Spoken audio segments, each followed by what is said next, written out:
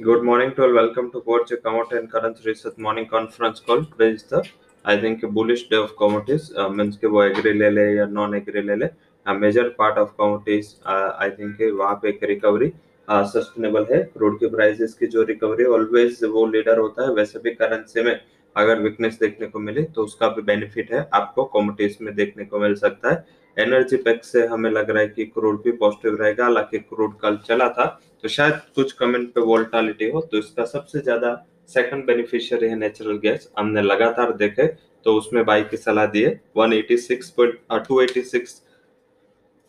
220 के टारगेट के लिए हमने बाय रिकमेंड किया है. 278 वुड बी स्टॉप लॉस. ये हमारा पहला हाई कन्विक्शन कॉल है from non agro front. And जो सेकंड हाई कन्विक्शन रिकमेंडेशन है वो है गोल्ड में बाय. कल भी हमने गोल्ड में बाय दिया था. हालांकि कल एक पूरा क्योंकि यूएस बंद थे तो लैकलस्टर सेशन रहा था. 47,700 का टारगेट के लिए गोल्ड ऑगस्ट कॉन्ट्रैक्ट में बाय करें. 46,960 वुड बी स्टॉप लॉस. तो ये दोनों हमारे नॉन एग्री पिक्स है. एग्री काउंटीज में पहला हमारा हाई कन्विक्शन कॉल जो कल भी था वो था कॉटन. आज भी हम कॉटन पे ही भरोसा करेंगे. 25,180 के टारगेट के लिए इसको बाय करें. 24,700 would be stop loss. Second जो हाई कन्विक्शन कॉल है वो है सीपीओ क्रूड पाम ऑयल. इसे buy call 1046 target 1018 stop loss. तो ये हमारे हाई कन्विक्शन रिकमेंडेशन है. अब बात करते हैं जो मेजर इवेंट थी क्योंकि इसका रुपये के साथ सीधा कोरिलेशन है.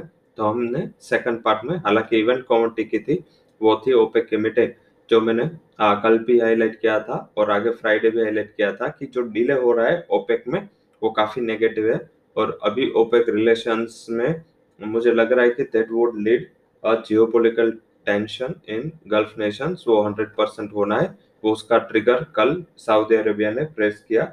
वो ट्रिगर क्या था, उन्होंने जो Israel and UAE led companies थी जिसका इन्वेस्टमेंट सऊदी में था वो सारी कंपनी को एक ही डिसीजन पे बैन कर दिया. तो ये काफी बड़ा नेगेटिव डिसीजन था गल्फ रीजन के नेशन के लिए.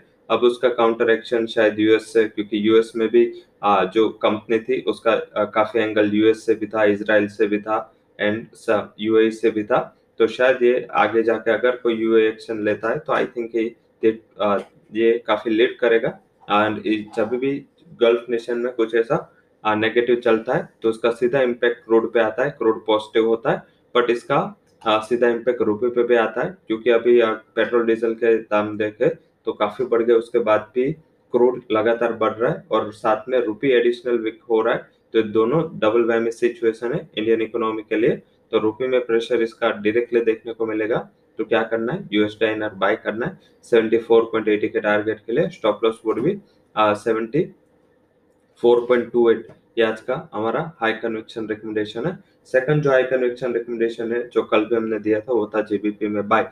लगातार ये करेंसी ने अच्छा काम किया है. वही देखे तो जुलाई मिड से पूरे जो भी रिस्ट्रिक्शन है यूके में जो कोविड के वजह से लगाए थे तो वो पूरे रिस्ट्रिक्शन सीज ऑफ हो रहे. तो आई थिंक ये सबसे बड़ा रीजन है जिस हिसाब से हमने जीबीपी को बाय दिया था. कल हमने ड्यूरिंग मार्केट भी बाय दिया. हालांकि कल एक लैकलस्टर मोमेंटम था क्योंकि यूएस बंद था तो वहां पे फ्लैटिश से क्लोज हुआ प्राइस टू प्राइस. आज लग रहा है कि आपको अच्छा मुनाफा वहां पे मिल सकता है. 102.80 का एक स्टॉप लॉस भी लगा ले. So that's all recommendations from Kunvarji currency and commodity research. For detailed disclaimer you can visit our website. Thank you all for joining conference.